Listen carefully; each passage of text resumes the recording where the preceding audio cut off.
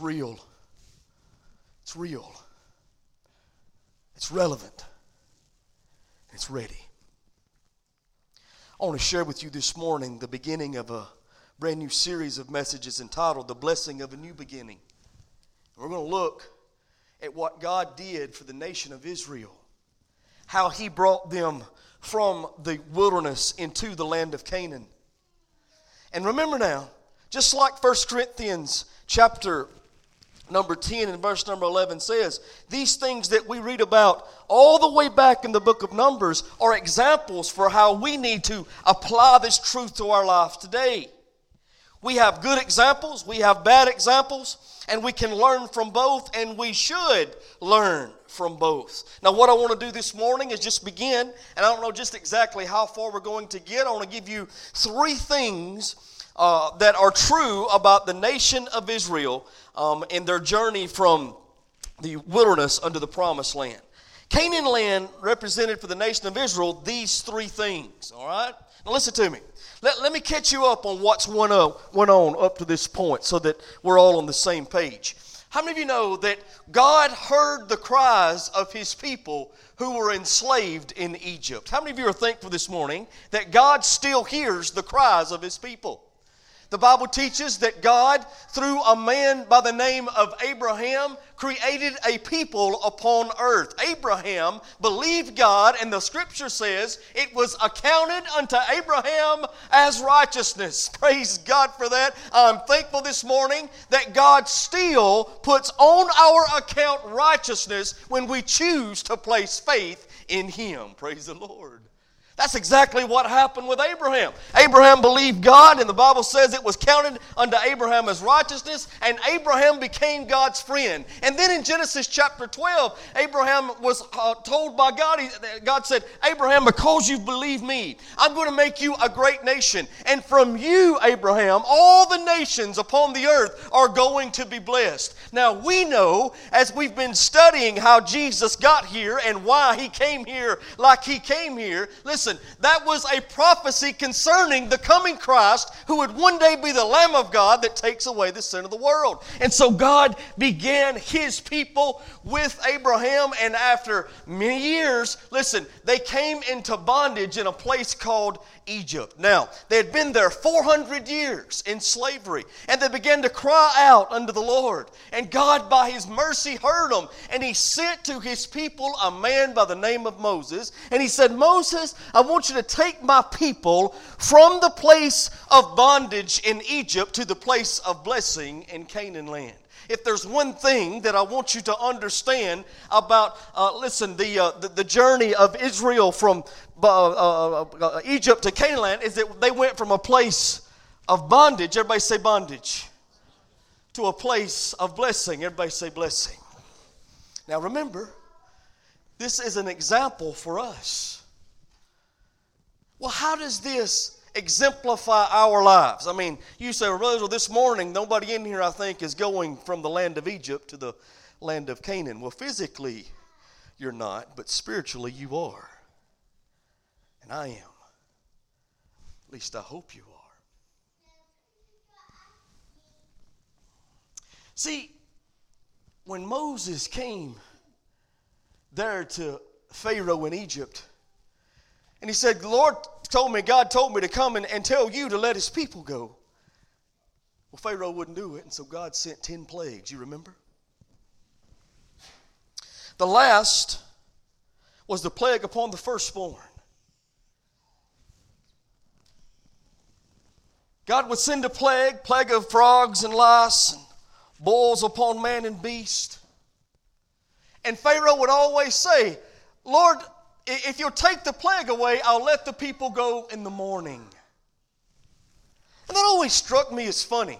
Here you have a plague of frogs all over the land of Egypt. I mean, they're everywhere. There are frogs in the soup bowl, frogs on the table, frogs in the cupboard, frogs in the bed. Everywhere people looked, there were frogs. Now, I don't know about you, but I don't like frogs that much. We've got one young man here at the church, a little Colton Halsey. He came in, Brother Joey here a few months ago, was over at the new building, and that brother had about 8 frogs all in 2 hands. Tickled to death. He'd been frog hunting. Colton likes frogs. I don't like frogs that much. But there were frogs everywhere, all throughout Egypt. And Pharaoh says, well, if you'll take the frogs away, I'll let them go in the morning. And I've always thought, why did he want to sleep one more night with the frogs? I mean, all he had to do was let the people go, and God would take the frogs away. Can you say amen? But he said, in the morning I'll do it. It always struck me as funny, but he never did it. He never did it with any of the plagues until finally God said, enough's enough. What I'm going to do is send the death angel. And every house is going to be touched throughout the land of Egypt. The only way the death angel won't come into that dwelling is if the blood has been applied. So he told his people, he said, you need to kill a lamb without spot or blemish. And then you need to take the blood of that lamb and apply it on the left side of the doorpost, and on the top of the doorpost, and on the right side of the doorpost, which I believe signifies God the Father, God the Son, God the Holy Spirit. Cover that doorpost with the blood of the lamb. And then the Bible says when the death angel sees the blood, it will pass over that house. Can you say amen?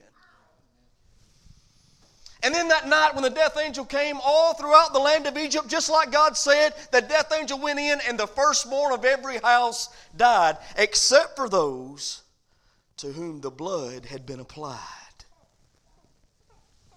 And Pharaoh said, that's enough. Get the people and get out. And that's exactly what they did. They left the land of Egypt under the blood. They were delivered from their bondage by the blood of the Lamb. If you believe it, say amen. What does that mean for you and me? Remember, that's our example. Well, everybody take your Bibles and look with me in John chapter number 8. John chapter number 8, the scripture tells us what all of this means to us. Let's start in verse number 34. John 8, verse number 34. Watch what the Bible says. Jesus answered them, verily, verily, I say unto you, whosoever commits sin is what? Whosoever commits sin is... That word servant is actually the Greek word for slave. So what that's saying, what Jesus himself is saying, those who commit sin becomes a slave to sin. Let me ask you this. Who in here has committed sin?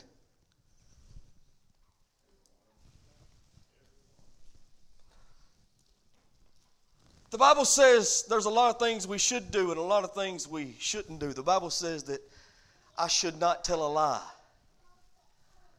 Anybody in here never told a lie? You know what that makes us? Liars. The Bible says, thou shalt not steal. It's God's law. But the truth is, all of us, at some point in time in our life, has taken something that didn't belong to us. I looked in the console of my car the other day and just had to sit there and repent because it was full of bank pens. No, I never asked them people for those pens. I just took the pen and put it in my console. I went to the bank just the other day and I had a whole handful of them. I mean a handful. And I took those pens out, started to lay them down in the box. And she said, what are you doing? I said, I'm giving you your pens back. She said, you keep the pens. We don't want them back. She didn't know where those pens had been, so she wanted me to just have them. And I did. I just kept them. But I had never asked for them. I'd stole all those pens after them. Now, what's that make me? Don't say stealer.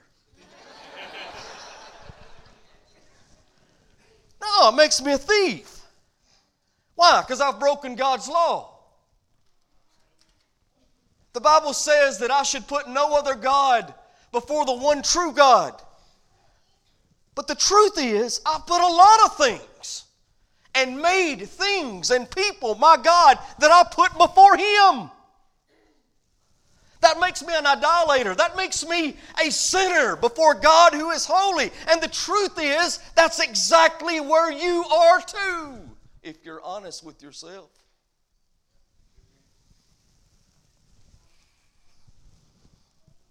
That's why Jesus said, Whoever commits sin becomes the slave to it.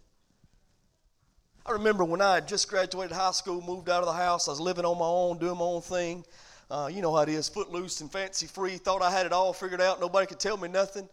And I thought, man, now I can be free and do whatever I want to do. Nobody can tell me what I've got to do, where I got to be, how I got to act. Now I can do what I want. I am completely and totally free. It wasn't long after that I made some decisions that radically, negatively impacted my life. I started drinking alcohol and taking drugs and living the party lifestyle, and it wasn't long until those things had a stranglehold on me.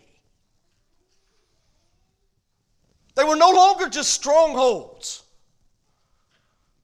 They had a stranglehold on my life, and I could not break free of it, and it was ruining the relationships with my family that I love so very much and who love me. I got to the point where nobody could stand to be around me, and I could understand it because I couldn't stand to be around myself. I was miserable.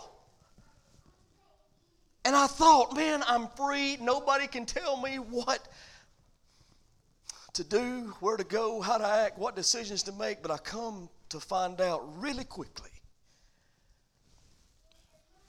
An alcoholic and a drug addict and somebody addicted to the party lifestyle, you're not free. You're in bondage to that substance that has control over you. Amen? Whosoever commits sin becomes the slave of sin. Amen? You say, well, brothers, I've never done that. I've never been an addict. I've never had struggles like you've had in those areas. Let me ask you this. Have you ever had the struggle with dead religion? Let me tell you what a lot of people think. A lot of people think, well, we know the alcoholic, he's going to hell for sure. And the guy on Skid Row, he's going to hell for sure. The addict that's putting the needle in his arm, he's going to hell for sure. All of those people are definitely going to hell. If anybody's going to hell, let me tell you something. Satan would just as soon send you to hell from the church pew as he would from the gutter.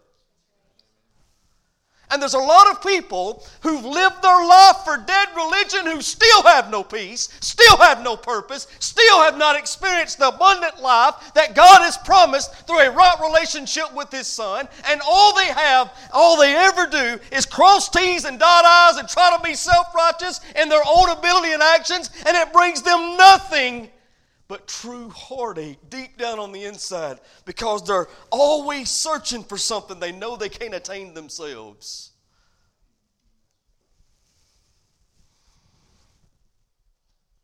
They're going through the motions, trying to be good enough. And the harder they try, the more they realize they're a slave to sin too. There's no peace in it. There's no joy in it. There's no purpose in it. And there's a lot of people that are in bondage this morning to dead religion sitting on church pews all across this nation and world. Just as lost as the drunkard on the street and the drug addict in the alley, just as lost as the most vilest sinner you could name this morning, because we've all sinned and fall short of the glory of God.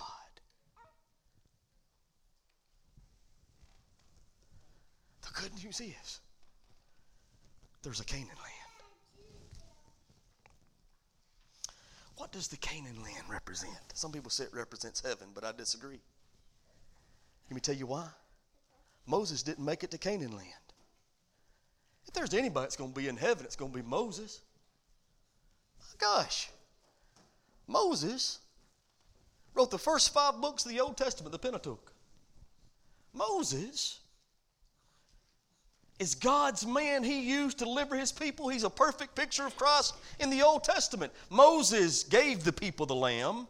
Jesus was the lamb. See the foreshadowing? See how God does things from the old to the new? See the example for us? Praise the Lord. No, I don't think Canaan land represents heaven. Listen, because when they got into Canaan land, they had some enemies they had to face. They had all them ites. The Canaanites, the Hittites, the Perizzites, the mosquito bites, all them mites were in Canaan land. Right? Hey, listen, in heaven there are no enemies. What does Canaan land represent? Canaan land represents the abundant life that is promised through a right relationship with Jesus. It's the land flowing with milk and honey. It's the place of blessing. And it's through the blood of the Lamb you can move from the place of bondage to the place of blessing. Ephesians chapter number 1 and verse number 3, one of my favorite verses in all the Word of God. Look what it says. Ephesians 1:3. Oh, it's so good. Watch what it tells us. Blessed be the God and Father of our Lord Jesus Christ, who hath blessed us with, everybody say it. I'm just going to let you say all because y'all are way off key on the rest of it. All right, so just say all. Blessed be the God and Father of our Lord Jesus Christ, who hath blessed us with spiritual blessings in heavenly places in Christ. What blessings do you have if you are in Christ? All blessings. Folks, we don't even yet realize how good we got it. If you are in Christ. You say, Brother, how do I get in Christ? Great question. The Bible says He's like the door. Praise the Lord. You know how easy it is to walk through a door, don't you? He's the door into the sheepfold. Listen, you just walk through it. That's it. You make the decision to walk through the door. And Jesus said, when you make the decision to follow me, you'll be in me and I'll be in you. That's why it says in 2 Corinthians 5:17, therefore if any man be in Christ, he's a new creation. Old things are passed away. Behold, all things become new. When you by faith trust in the finished work of Jesus for the forgiveness of your sin, you will go from being outside of Christ to being in Christ. Now listen, when you are in Christ, you are blessed with all spiritual blessings. That means you went from the place of bondage in your sin to the place of blessing in Christ. Whew. Hey, let me give you just a few of those blessings. Folks, there was a time when I had no peace. I'm telling you. I was scared. I would lay in bed at night and tremble thinking about the possibility of dying before my eyes woke up the next morning. And I knew that I was not ready to meet my Creator. I knew there was a heaven. I knew there was a hell. And I knew I was headed to hell. I knew it. And I would lay in my bed and tremble on the inside because I was so scared. There was no peace for dying. And there was no peace for living. I was worried about everything and everybody. Listen, anxiety just completely and totally wrecked my world. There was no peace in me. Oh, but listen. When I met the Prince of Peace, that changed. The moment I truly trusted in Christ for the forgiveness of my sin, when I got real with God, He got real with me. When I got serious with Him, He got serious with me, and He gave me peace that passes all understanding. Listen, folks, and it has not left. I'm not telling you everything's always been perfect. I'm not saying to you I've not had troubles and trials and tribulations and fallen into temptation. All of that has happened to me and will happen again. But in the midst of it all, I still have peace. I've got peace for dying this morning. Listen, if you hear that Israel Price has died, don't you believe it? Because in that moment, I'll be more alive than I've ever been before. I know because I've placed faith in Christ that my last breath on earth will be followed by my first breath in heaven. And praise the mighty name of Jesus. He's given me peace for dying and He's given me peace for living. I can choose to worry sometimes, but He provides peace when I don't forfeit my peace and choose to worry. I can have peace for living. Any of you who've never had teenagers, you don't know what it's like to worry.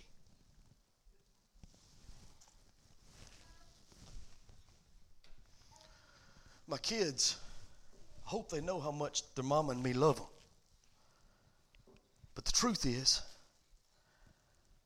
if I'm not careful, I'll forfeit the peace of God and wreck my mind and world with worry because I want things to work out like they need to work out in their lives. But I'm thankful I can rest in Jesus. I'm going to say that again because you missed it. I'm thankful that I can rest in Jesus.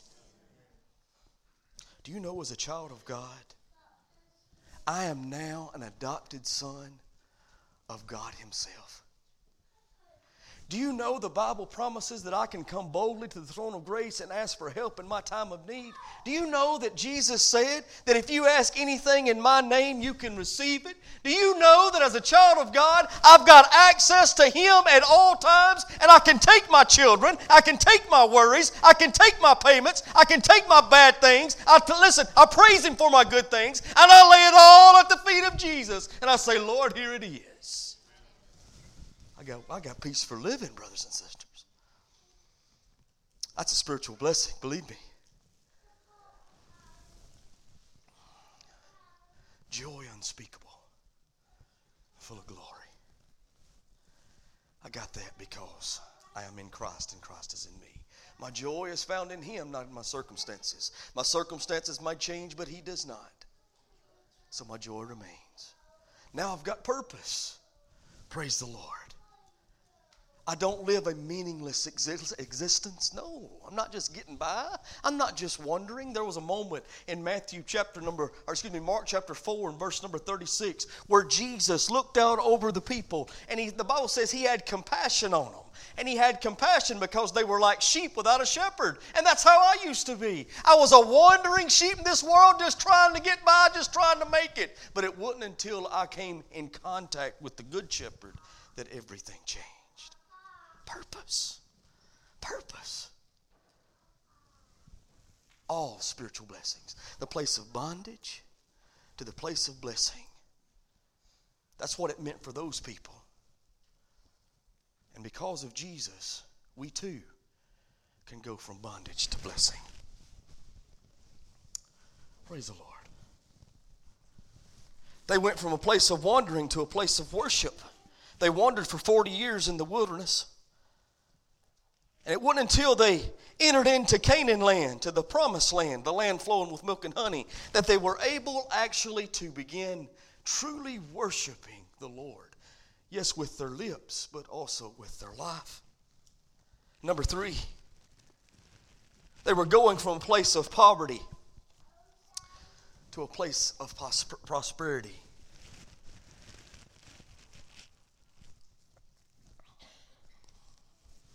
In the wilderness, they were a bunch of ragtag slaves who had nothing. Nothing. When they came into Canaan land, the Bible says they lived in houses they did not build, and they ate from fields they did not plant. The Bible says, we're going to see it next week, that the grapes in Canaan land were so big it took 2 men to carry a cluster. The Bible says in Canaan land, it was filled with pomegranates, milk, honey, wine, every good thing you can imagine God had blessed His people with in Canaan land. They went from having nothing to having it all. From poverty to prosperity. Listen, folks, you may be here this morning and you may be here listening to me online, and you may be the CEO of a Fortune 500 company and have enough money to burn a wet mule. That takes a lot of money. You may have houses on the hill and $1 million cars in the driveway. You may never have to work for another dime because you've got all yours made. Maybe that's true. I hope it is. But I'll tell you this.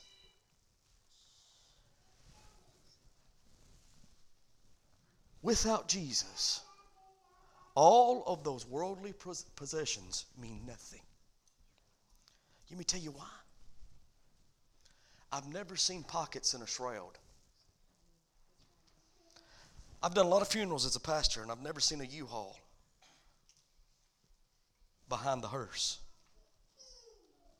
I've never seen an armored car behind the hearse either. Let me tell you why. Can't take that with you. None of it. It's good to have it. I'd rather have it as not have it. But you can't take it with you. The prosperity that I'm talking about is not what the world sees as prosperity. I'm talking about the ability for you to be able to rest in Jesus. I'm talking about the abundant life that he promises. He said the thief comes not but for to steal and kill and to destroy, but I have come that they might have life and life more abundant. He's offering you the prosperity of abundant living. Abundant life is eternal life that will never end. And the Bible says on in Ephesians chapter number 2 that throughout the ages we'll continually be learning more of the great, amazing grace of God. From poverty to prosperity. You can have it all as far as the world is concerned, but if you don't have Jesus, you have nothing. You can have everything as far as the world, you can have nothing as far as the world is concerned. And have Jesus. And the truth is, you've got everything. He's the answer. The Bible said there in Numbers 13, verses 30 and 31.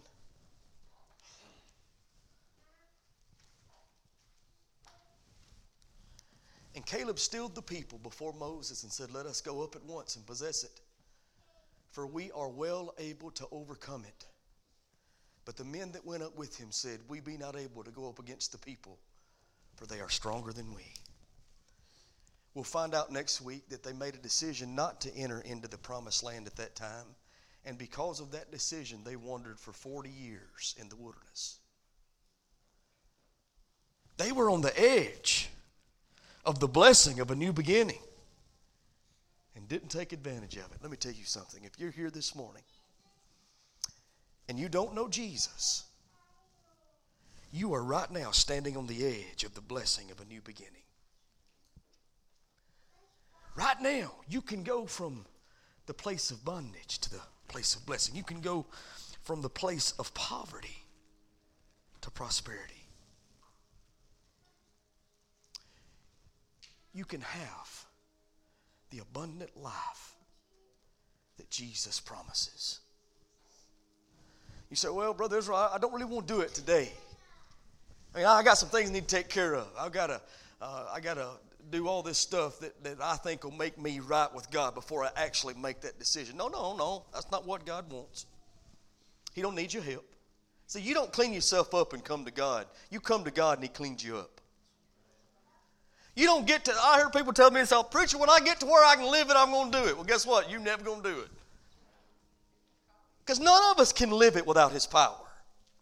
All a sinner can do is what a sinner does. It takes the grace and mercy of God and the power of the Holy Spirit to enable us to be able to live a life pleasing unto the Lord. I'm telling you. Let me tell you, folks. You can have this relationship with God himself. This abundant, eternal life. If you'll receive it.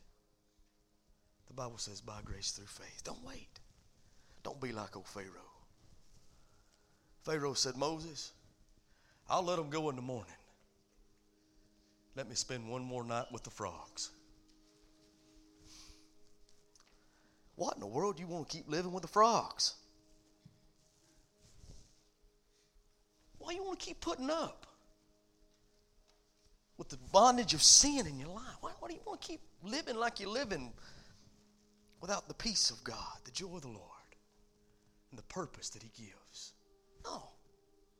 Today's the day of salvation. Right now, today. For the Bible says tomorrow may be too late.